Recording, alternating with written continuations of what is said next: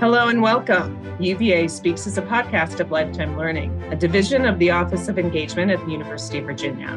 Lifetime Learning brings the knowledge and expertise of UVA's faculty to the university's alumni, friends, and families. My name is Susan Lynch, and I am the Associate Director of Lifetime Learning at the University of Virginia's Office of Engagement.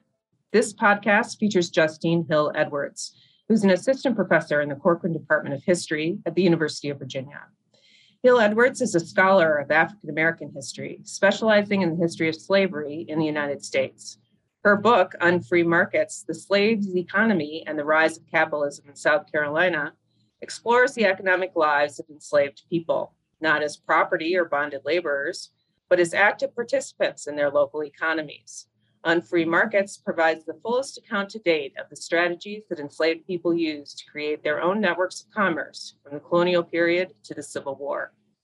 In this podcast, Professor Hill Edwards will talk with us about her book on free markets and share a part of history that I have not understood fully, and I would guess that will be true for many of our listeners.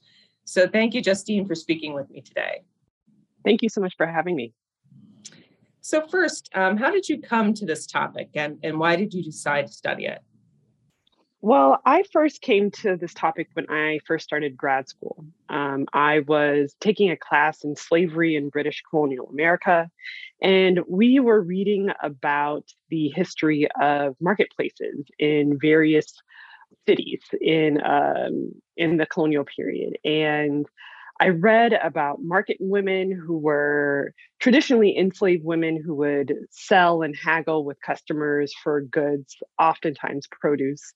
And these women just fascinated me. I was immediately intrigued by not just the fact that they existed, but that they wielded so much power in marketplaces and in ports such as Bridgetown, Barbados, and Charleston, South Carolina. And so when I went to look at who else had written about this topic, I found that there was quite a bit, but not as much as I had expected. And so I decided to really focus my research on not just market women, but these kind of economic activities of the enslaved that I saw as being so fascinating.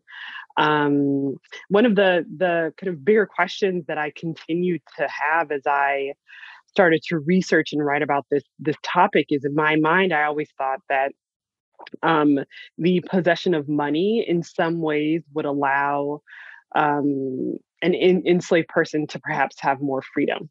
And so in my mind, there was this direct connection between the ability to have and possess money, the ability to buy goods, and the greater amounts of freedom that one could have. But as I started to dig into the research, as I started to really focus my attention on South Carolina, I started to find that was not the case. Instead, I found these extensive networks of trade that involved enslaved men and women. But unfortunately, I didn't see an uptick in emancipation. And so it led me to start to complicate my understanding of the relationship between money and freedom, especially during the period of slavery in America. Interesting. Yeah. So what was the relationship between the economy of slavery and then the economy of enslaved people? Well, I see them as being tightly connected. In some ways, the economy of slavery perhaps would not have grown without the kind of economic activity of the enslaved, especially in the 19th century. But in some ways, it was the fact that the enslaved really relied on the economic activity that slavery produced, so that they could buy goods that they wanted or needed. And so in many ways, the kind of bigger, larger macroeconomy of slavery was tightly connected to the microeconomy of the enslaved. And that's what I find really fascinating. And that's what I tease out in the book. Can you explain a bit more then about the relationship between capitalism and slavery? Yeah, when I started to reformulate this into a book manuscript from a PhD, dissertation, I started to think more and more about the conversation that was happening amongst historians about the relationship between capitalism and slavery. And at first, capitalism wasn't a question or a topic that I was really grappling with. But as I started to reconceive of the project as a book, I started to think and read more about how capitalism as a lens could actually help me better understand the economic lives of the enslaved. And so, in many ways, I see the the economic lives of the enslaved as being kind of part and parcel of the growth and the rise of American capitalism, especially after the American Revolution. What I found in my sources, which included account books and legal records, slave narratives, most certainly traveler narratives, was that enslaved men and women thought critically about their economic activities. They thought critically about how they would hustle, how they would carve out time to earn money, to earn wages, to buy goods, their attempts to possess property, their interest in trade, really. All of these activities kind of form the foundation for what we would consider modern forms of capitalist enterprise. Um, and so I found it fascinating that I could become a part of this really important conversation that historians were having about the genesis of American capitalism and how it was so attached to the rise of American slavery. But I was interested in how the enslaved, not just as property, but as economic participants, played in that rise, both in a concerted way, but in a coerced and forced way as well. Yeah, that's really something that I hadn't really understood myself. So that's really Mhm. interesting. Mhm. Why is South Carolina the focus of your book? And then how can we also see South Carolina to understand the slaves' economy and the slaveholding South as sort of as a whole? Sure. Well, at first, I wanted to do a comparative study. I was really interested in places like Jamaica and Barbados and wanting to do a comparative study between one of those two places in South Carolina. But as I got into the archive, I just found such a wealth of sources. I was finding, again, account books, the history of the kind of laws of slavery too proved to be very generative. And so, as I started to find more and more sources that proved that the slaves economy was not just this kind of underground type of activity that had to be hidden. In fact, it was very visible. Mm.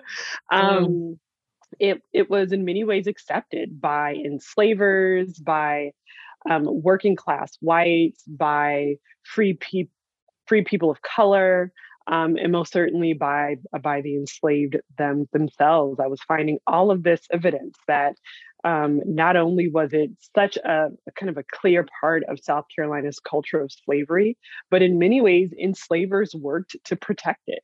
And so it meant that, to me, it meant that South Carolina is kind of special in this story. And in addition, South Carolina was the first colony founded with slavery at its foundation. And so the founders of Carolina as the colony in 1670 actually established the colony for the proliferation of slavery. I find that fascinating. I did And not know that. I did not know. yeah, Wow. yeah, I mean, South Carolina was the first colony founded for the introduction of slavery and the kind of productive capacity of the enslaved to build colonist wealth, which I find again increasingly fascinating. Um, and when we talk about the 1860s, when we talk about the outbreak of the Civil War, of course, South Carolina is the first state to secede. And so, in many ways, South Carolina is the perfect place because economically, if not politically, it was in the vanguard of slave holding colonies and then states. And so, kind of given that landscape, I thought it was just fascinating that the enslaved could continue to earn wages, could go out and buy goods, and that there was a consistent back and forth between the needs and the wants, at least economically, of enslavers, and how the enslaved kind of fit their economic activity within the culture of slavery in this really important state. So it was taking place, though, this same type of thing in other states across the South as well. Yeah. Yes, it was. It was. If anything, you can find evidence of the enslaved engaging in these types of activities throughout slave-holding colonies and then states. South Carolina, most certainly. Savannah, Georgia, was kind of one of these bigger cities as well that began to emerge economically in the colonial period, and there's evidence of the enslaved kind of creating marketplaces there as well. And then most certainly in places like New Orleans, there was a very visible kind of Black enslaved population that were trading and haggling in marketplaces there. And so in some ways, to understand the economic history of slavery, one really does have to understand what the enslaved, not as property, but as participants, were bringing to the rise of American capitalism. Right. And yet, as you were saying, it did not increase their levels of freedom, which is such a, wow. Yeah, Sad exactly. thing, and Exactly. yet true. Yeah. And one of the kind of broader questions that I don't get into quite as much in the book, but I'm thinking about now, and hopefully it will kind of spur conversation, is this kind of cozy relationship that we often have between kind of economic freedom and political freedom, right? We often think, especially in American culture, that the more economic freedom that one has, or perhaps the more economic power that one has, that directly translates into political power. And we see with the enslaved that that was often not the case. That no matter how much they worked, how hard they worked to earn wages, it didn't mean that they could necessarily transform that work into freedom. And that is perhaps a bigger lesson in terms of our understanding of capitalism. But I think too, it can help us more understand kind of why the period of the war and Reconstruction continues to be so politically fraught. Is because it was supposed to be this moment of political freedom, but as we see in the history of Reconstruction, it doesn't quite play out in that way. Yeah, it's one of those areas of history that I want to do some more looking into myself. Reconstruction was such a complex time, and it's one of the Mhm. I want to delve into myself a little bit more. Some reading to do. You and me both. So, and finally, really, what is it that you want readers to take away from your book? Sort of the big themes and things that you want them to take away. Sure.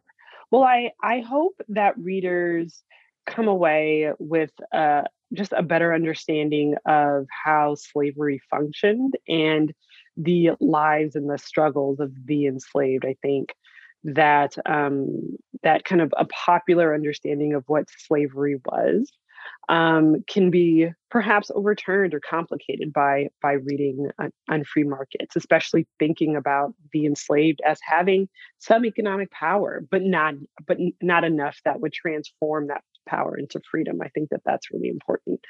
And two, just thinking more critically about the history of capitalism. I think it's such a fascinating time to be a historian studying this topic, because in many ways there are not direct parallels, but in order for us to have kind of a prehistory of these really important political conversations about wealth and economic inequality, especially the racial wealth gap, we have to fully understand where that comes from. And I think without having a robust understanding of how slavery continues to influence so much of our kind of institutions and even the language that we use to talk about inequality, I think we have to study and understand slavery. And so hopefully this can be a tool for readers to begin to have those conversations.